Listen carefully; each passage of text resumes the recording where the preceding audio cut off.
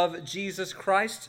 And here's what we know so far, kind of the foundation that has been laid after the death of Jesus. Rome and the surrounding territories became increasingly hostile to anyone who was a follower of Jesus Christ. According to tradition, every one of the remaining 11 disciples, except for one, was killed for their faith.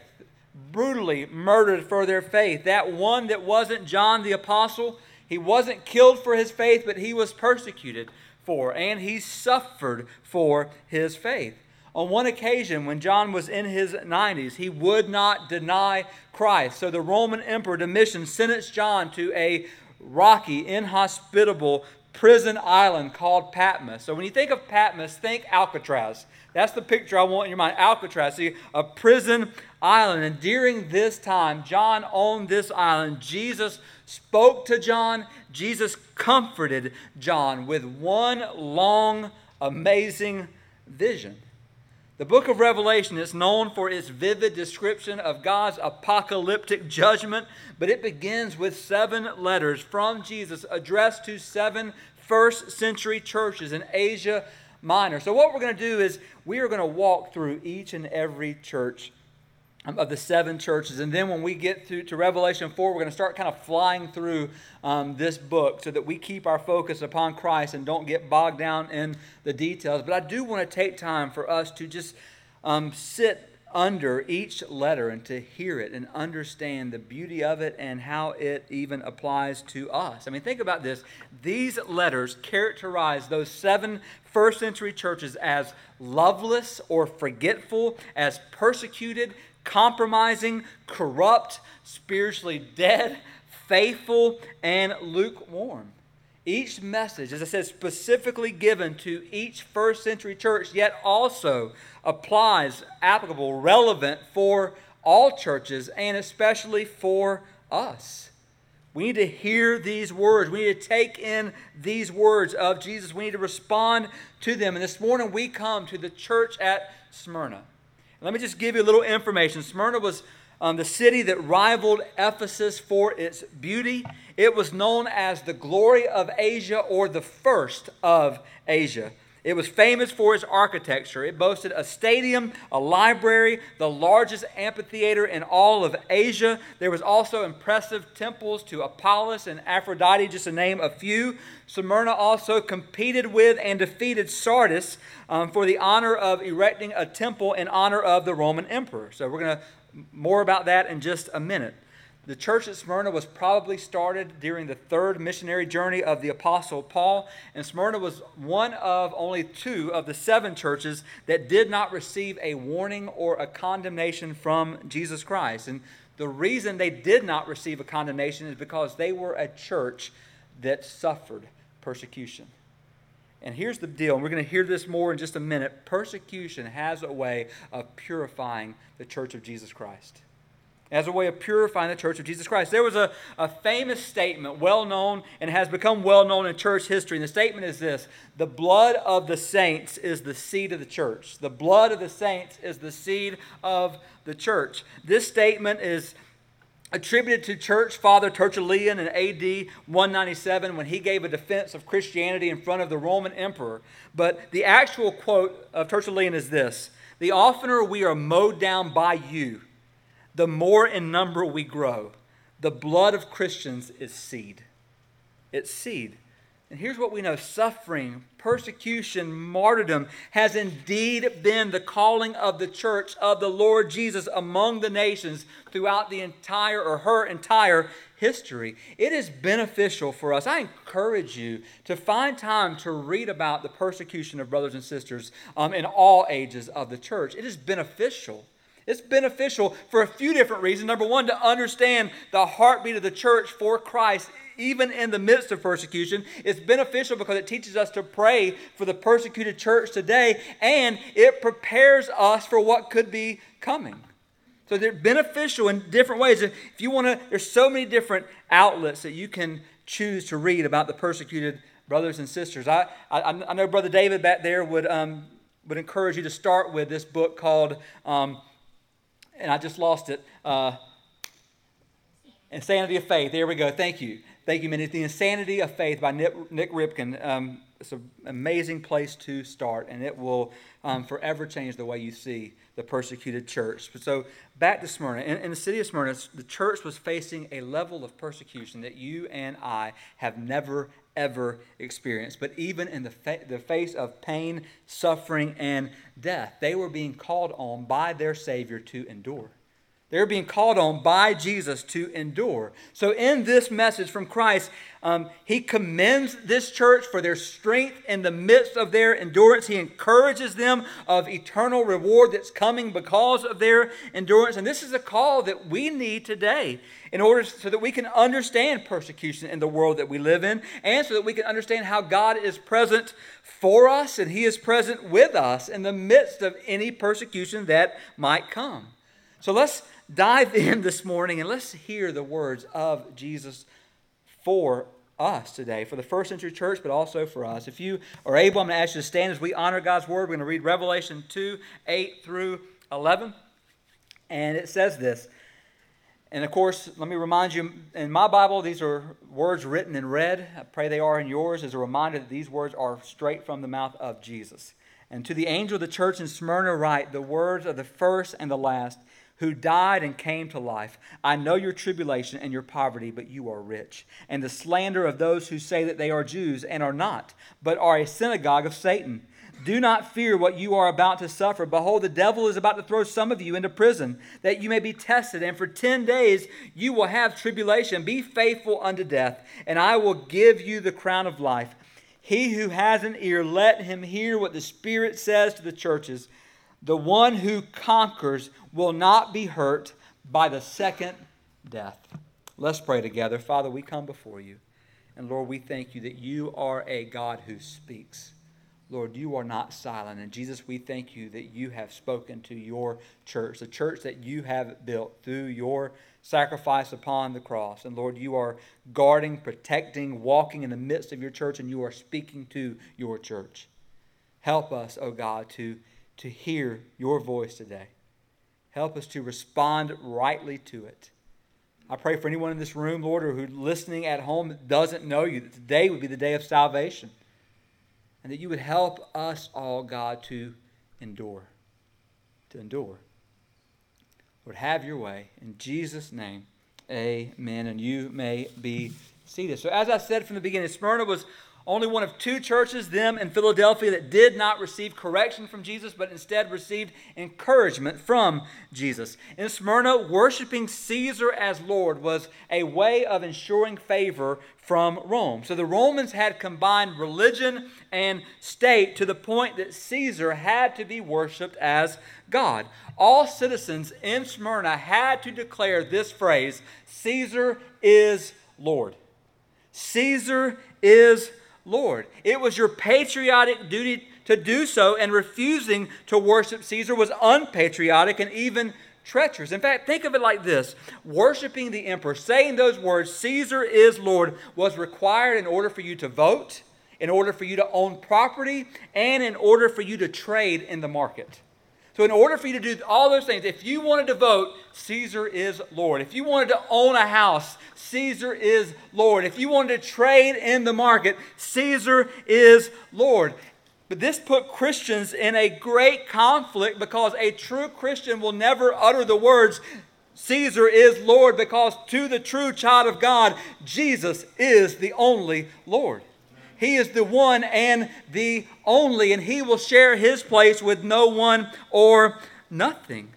Therefore, because of this, because they became traitors to the state, Christians would have to experience prison, exclusion, isolation, and even death.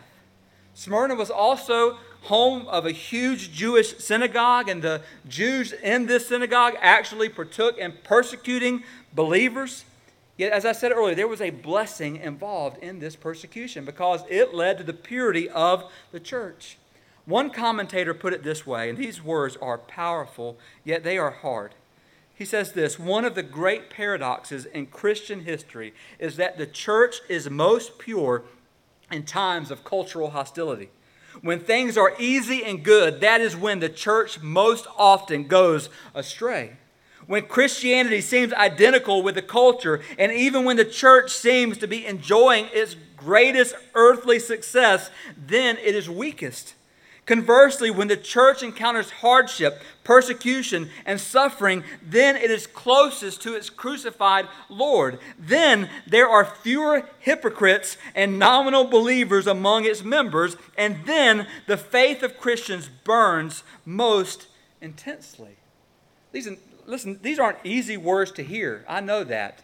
I know the least favorite message for Christians to hear besides tithing is persecution. I get this picture, but here's what I also understand. Men like Richard Wurmbrand, who in Romania spent over 13, I think close to 20 years being persecuted in prison for his faith, said this: the greatest enemy of the Church of Jesus Christ is freedom.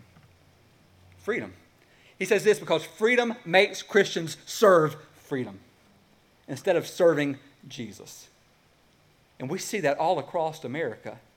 We see it all across America. What do we worship? What do we serve? Freedom, success, anything other than pain or difficulty. And yet we are introduced to a church who are commended by Christ because they are suffering for Him. And let me remind you that the word Smyrna is the Greek word that literally means myrrh. Now, if you know, myrrh was the ointment used to create a beautiful fragrance. In Matthew 2, the wise men brought Jesus Smyrna, or myrrh. In Mark 15, Christ was offered wine mixed with Smyrna, or myrrh. Apparently, it had some kind of sedative property in it. In John 19, when Jesus was buried, his body was covered with Smyrna. So myrrh becomes a picture of suffering of God's saints.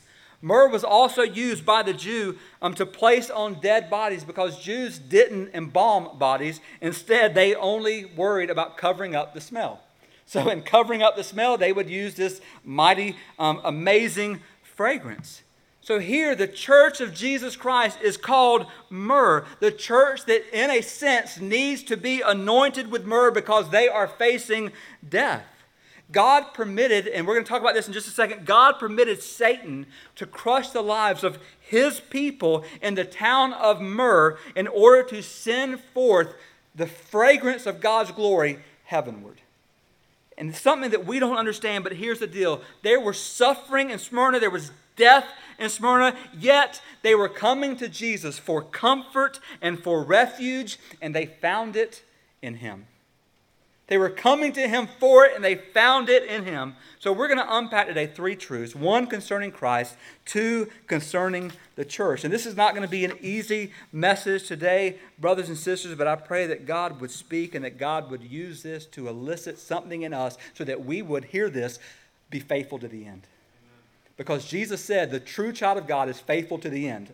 So the picture is this. You faithful to the end, Christian. Not faithful to the end, according to Jesus, yanked. And so understand that, and if you don't like that, take it up with Jesus. So truth number 1, Christ is characterized by His sovereignty. The first picture, so each of the 7 letters to the 7 churches begins with or alludes to a description of Jesus taken from Revelation 1:12 through 18. To the church at Smyrna, Jesus says, to the angel of the church in Smyrna, write the words of the first and last. We'll stop there. Jesus says, the first and the last. The city of Smyrna claimed to be the first in all of Asia. So the city of Smyrna, we're first in all of Asia, yet Jesus says, I'm the first and the last. Jesus was asserting 2 ideas of Himself with the phrase first and last. He was asserting that, number 1, He was divine, and number 2, He's eternal. He's saying, I am God and I am eternal. This phrase is a clear claim that Jesus is God. Understand, there were many religious teachers in the ancient world who claimed to be sent by God or who claimed to have a spark of divinity within themselves. And Jesus very boldly made this same claim, that He was from God and He had divinity within Him, but unlike all others, He actually backed it up. He showed that He was from God and that He was God among us. It was very clear. So Jesus, think about this. He was present at the beginning of creation, and according to the book of Revelation, He'll be there at the end. He was there at the beginning. He will be there at the end. Why? Because he is God. Jesus also identifies with the nature of God in that he is eternal. That's a part of the very fabric of God. Jesus has existed from eternity past, and he will exist into eternity future. There's no time period that exists outside of Christ. And don't miss this. The declaration of Jesus as divine and eternal was a direct shot against the emperor being able to claim this for himself. It was critical for those in Smyrna to know that they were serving the right king and they were serving the right cause. And Jesus was coming on the scene, and Jesus was saying, you're serving the right one. You're serving me. You're serving me for the right reasons. Don't give up. Don't stop doing it. Keep your allegiance to me. Here's the deal. Jesus asserted the right to have the whole heart of his church. And this is what he was saying. Jesus was saying, I don't want half of your heart. I don't want 3/4 of your heart. I want all of you, for you are mine. And Jesus can absolutely insist on that place as king because he is the first and the last, and he is the one who died and came back to life. That's what he says here in verse 8, the one who died and came back to life. And understand what's happening here. Smyrna had, as a city, had died on several occasions through invasions and earthquakes. And each time they had risen again through the people building the city again, more beautiful than the last time. Throughout history, Smyrna became known as a city that had died and came back to life. And to that city who thought they were first and who said to everybody, we're the city that died and came back to life, Jesus comes to the Christians in that city and says, I'm the first, I'm the last, I died, and I am alive forevermore. Jesus is saying to this city, listen, Smyrna is not the first and the last. I am, for ultimately death cannot hold that which is eternal. Hear me out. When you kill a man and he gets up 3 days later and he walks out of the grave triumphant and he ascends to the right hand of the Father, it should be very clear in all of our eyes that that man can't be stopped. You can't stop that man. He is sovereign over all, including his church. So Christ is characterized by his sovereignty. This is who he is, first and the last. He was dead. He's alive forevermore. The question is, as I look upon your sleepy faces, is he alive in you? Is he alive in you today? Because you look like he's dead in you. How can someone who died and is alive forevermore live in you and you look like this? Brothers and sisters, you better wake up or Jesus might just wake you up. Listen, we need to get excited about the fact that we serve one who was dead and is alive forevermore. Never to die again. He is a sovereign one, which leads us to the second picture, which is of the church. The church is commended for its suffering.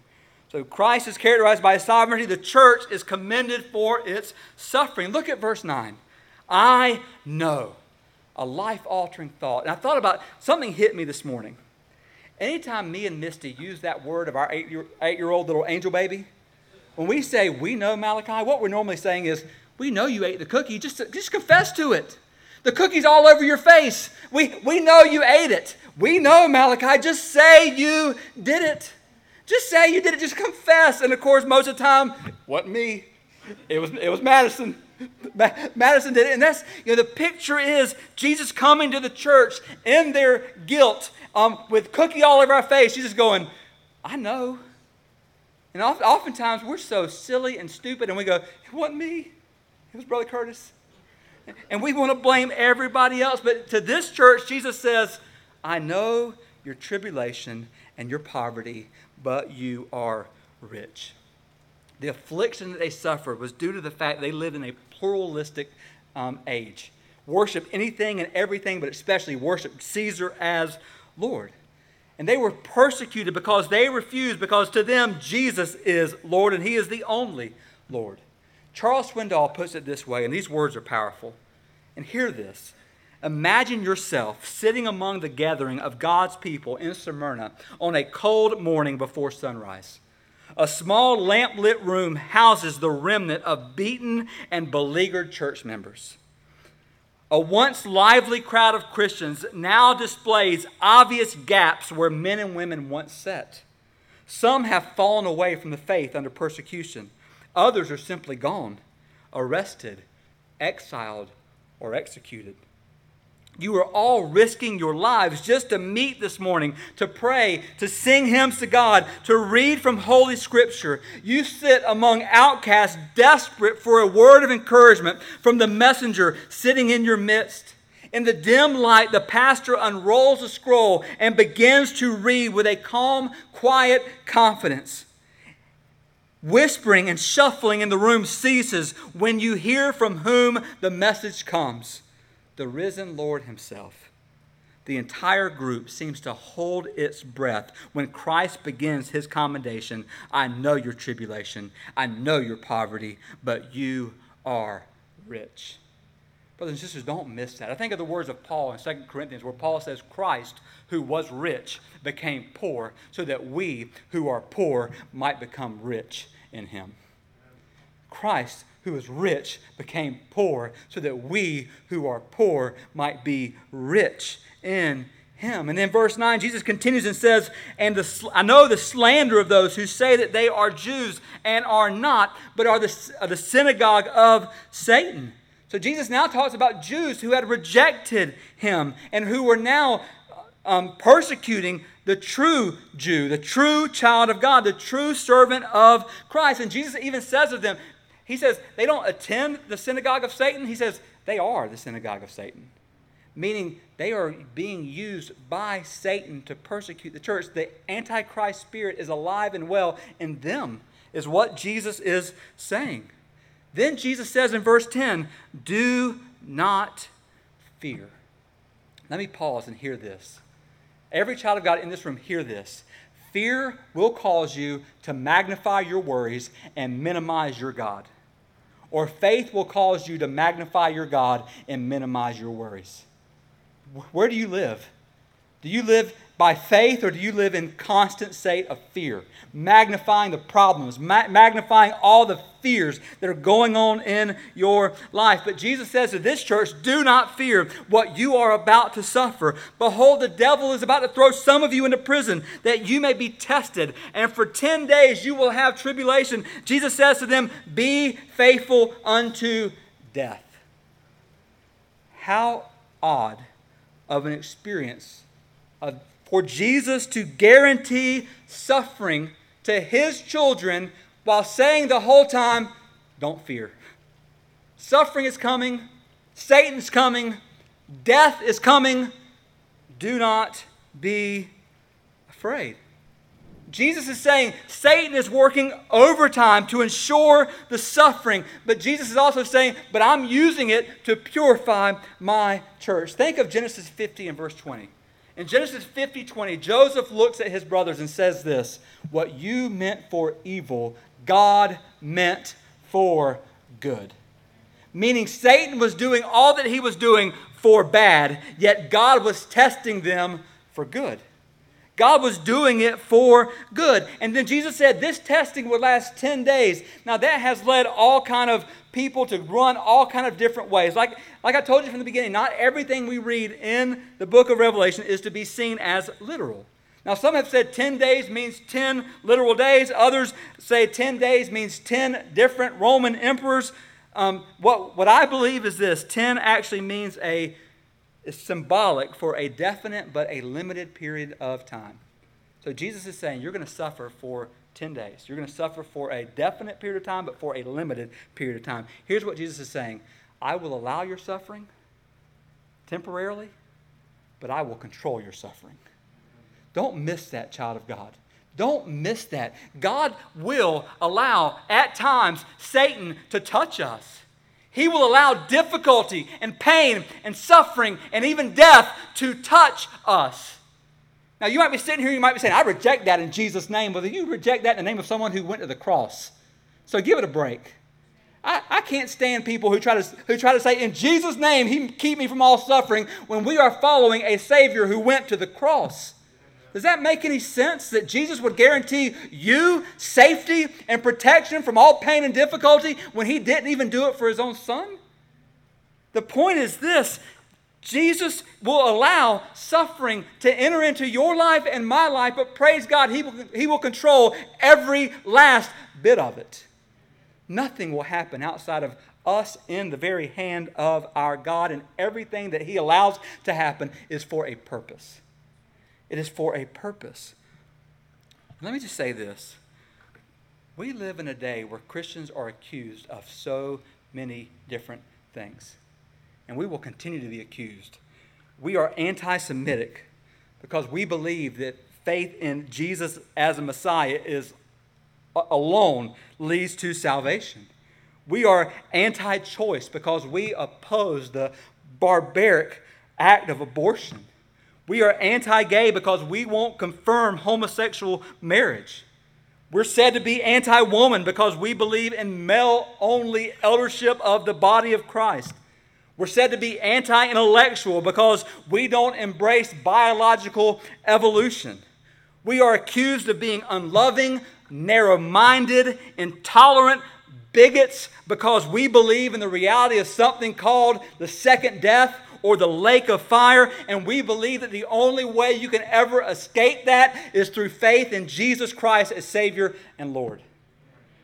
Brothers and sisters, we are accused of so many different things, yet our response to such anti-Christian rhetoric is to love our accusers, to pray for them, and to tell them even more fervently and humbly about Jesus Christ.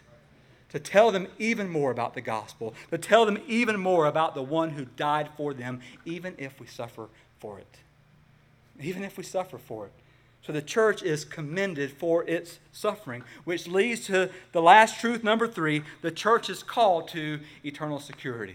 The church is called to eternal security. And again, what I'm not saying is that we sit back and go, well, I'm saved forever, I'm good, and we do nothing. No, because we are saved forever, we finish and make it to the end. That's what I'm saying. Because we're saved forever, because our eternal security is in Christ, we will follow Him to the very end. Look at the end of verse 10. Jesus says, "Be faithful unto death, and I will give you the crown of life." Jesus looks at His followers and He says this, "You might have a spear shoved through your very heart, but if you do, you will have a crown placed on your head by me." Jesus is saying, listen, they might put a spear through your heart, but I will put a crown on your head. Don't miss the beauty of what Christ is saying. The word crown there literally means victor's crown. It reminds us of our memory verse from this week, James 1:12. "Blessed is the man who remains steadfast under trial. For when he has stood the test, he will receive the crown of life, which God has promised to those who love Him." To those who stand the test, who remain steadfast, will receive the crown of life. There are a number of crowns mentioned in the Bible that believers that we can partake in heaven. And it's instructive for us to note their occurrences. Let me just give you 5. First of all, the crown of life we read about here in Revelation 2:10 will be given for those who endure trials, who endure to the end, those who make it to the end, the crown of life. Then we have the crown of righteousness in 2 Timothy 4:8. The crown of righteousness will be given to those who long for the appearance of Jesus. Those who pray the words and mean it, "Come, Lord Jesus." Those who long for His return. Then we have the crown of glory, 1 Peter 5:4, also called the shepherd's crown. It's a crown given for shepherding the flock of God faithfully. So the shepherd's crown, the crown of glory. Then we have the crown of rejoicing, which is 1 Thessalonians 2:19, a crown that will be given for evangelism and discipleship. Yet most believers believe that this crown of rejoicing will not be a physical crown given to the believers, but will be other brothers and sisters in heaven because of you. Imagine that. The crown of rejoicing, other people in heaven because of you, gives us every reason to rejoice. The crown of rejoicing. And then the imperishable crown, 1 Corinthians 9:24. The imperishable crown given to those who lead disciplined lives. Those who discipline themselves and make it to the very end. And yes, as believers, every Christian should pursue these rewards. But understand this. There is not a crown mentioned that will compare with the splendor and beauty of seeing Jesus Christ face to face. No crown will compare with that. which leads Jesus to end this letter this way. In verse 11, Jesus says, "He who has an ear, let him hear what the Spirit says to the churches." Don't miss what Jesus is saying. To the one who conquers, to the one who overcomes, to the one who makes it to the end, will not be hurt by the second death.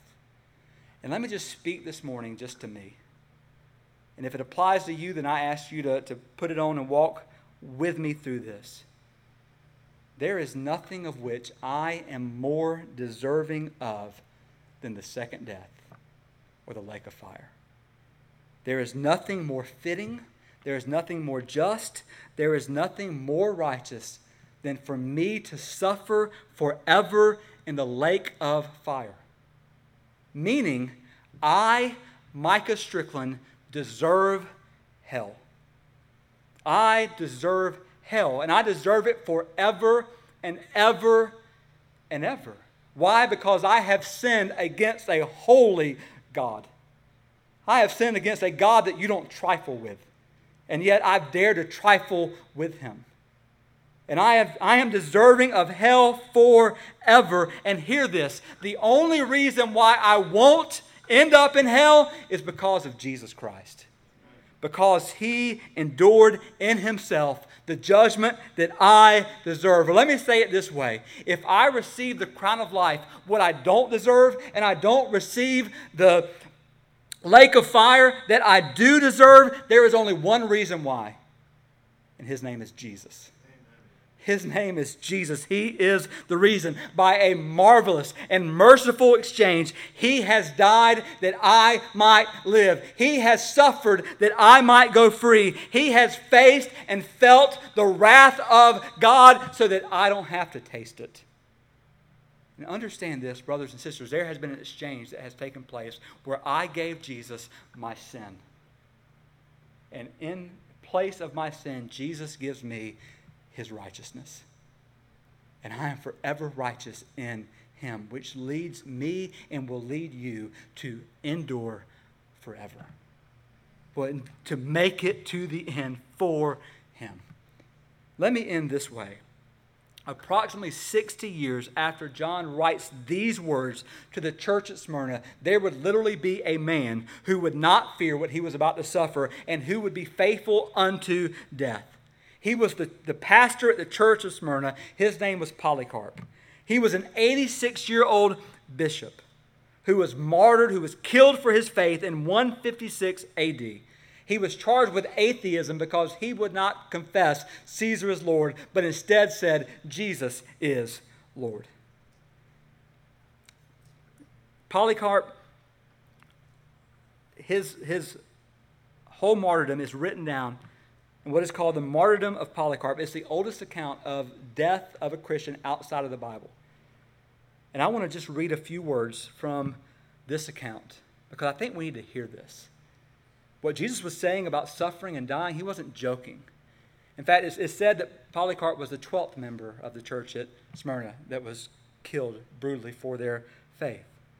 But just listen, when Polycarp, was brought before him, the proconsul asked him, "Are you Polycarp?" When he confessed that he was, the proconsul tried to persuade him to recant, saying, "Have respect to your age," and other things that customarily follow this, such as swear by the fortune of Caesar, change your mind. The proconsul was insistent and said, "Take the oath, and I shall release you. Curse Jesus." But Polycarp replied, "For 86 years I have been his servant, and he has done me no wrong. How can I blaspheme my king who has saved my soul?" The proconsul said, "I have wild beasts. I shall throw you to them if you do not change your mind." But Polycarp said, "Call them, for repentance from better to worse is not permitted for us, but it is noble to change from what is evil to what is good." And again the proconsul said, "I shall have you consumed with fire if you despise the wild beast, unless you change your mind."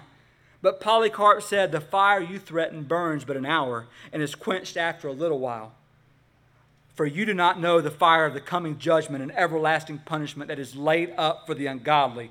But why do you delay? Come, do what you will."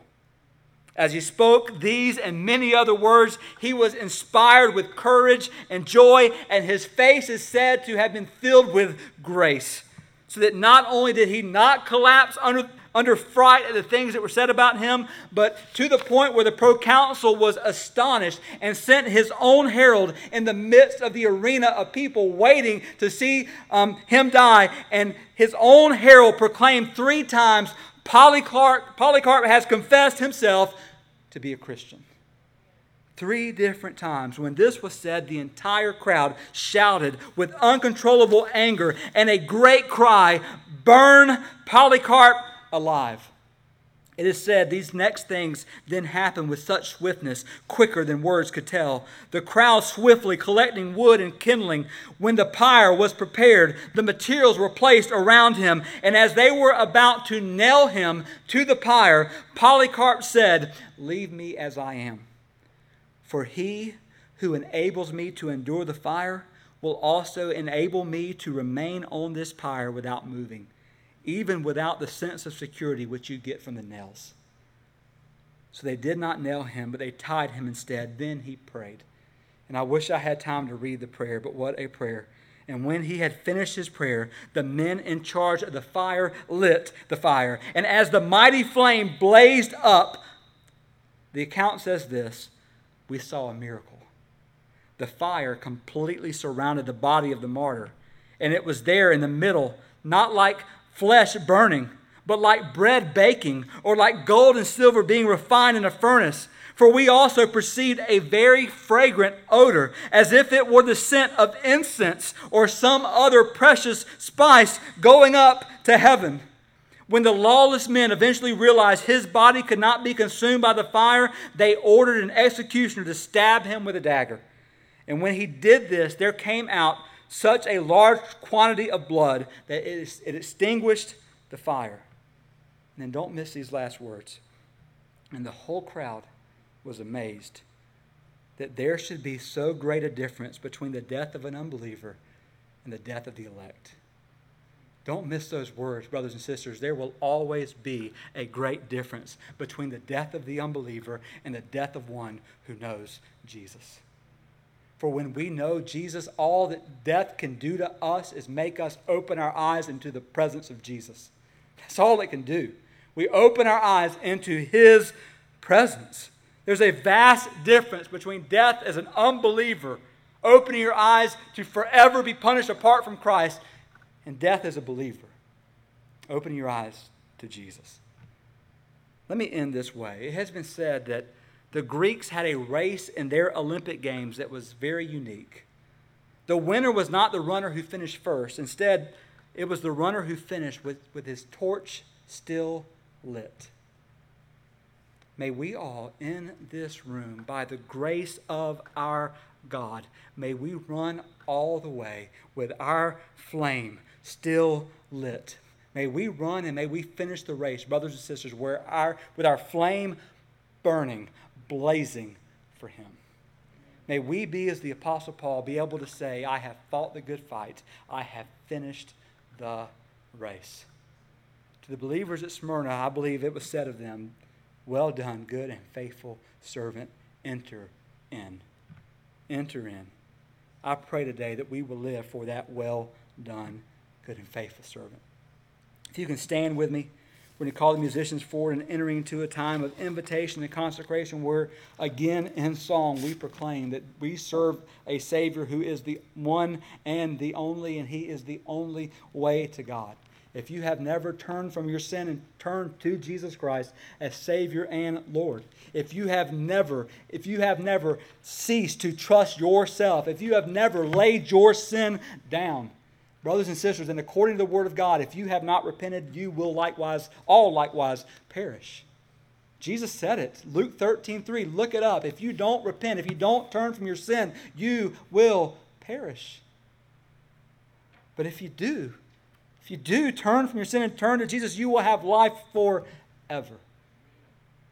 Oh, that can be said of every person in this room. Let's pray. Father, we come before you and we thank you for Jesus. Lord, remind us afresh and anew today that the Lord, if we were to all get what we deserved, we would all get hell. That is what we deserve. We deserve hell. One sin against you makes us guilty before a holy God. And in this room, God, we have committed thousands upon thousands of them. And we are deserving of death. Yet, Jesus, you have made a way for us to have life. And Jesus, you have made a way for us to endure to the end. Father, I pray for anyone in this room today who doesn't know you, that today would be the day of salvation. May today be the day that they turn from the eternal fire, the lake of fire, the second death, and they turn to you, Jesus. Instead of getting a second death, they get a second birth. They're born again in you. And I pray, God, I pray for the child of God in this room, all across this room. Well, there's some in here that have stopped running the race altogether. They're just here because they're supposed to be. Others, maybe you're in here, Lord, they're contemplating getting out of the race. Just putting the flame out and just walking away. But God, remind us today that you are worthy. That you are worthy, God. And that you will enable us by your Spirit through your power to make it. Lord, by you we will make it to the end. Help us, God, to cling to you like never before.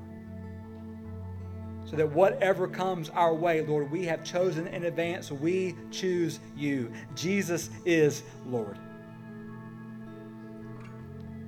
Just finish this time, God. In Jesus' name, amen.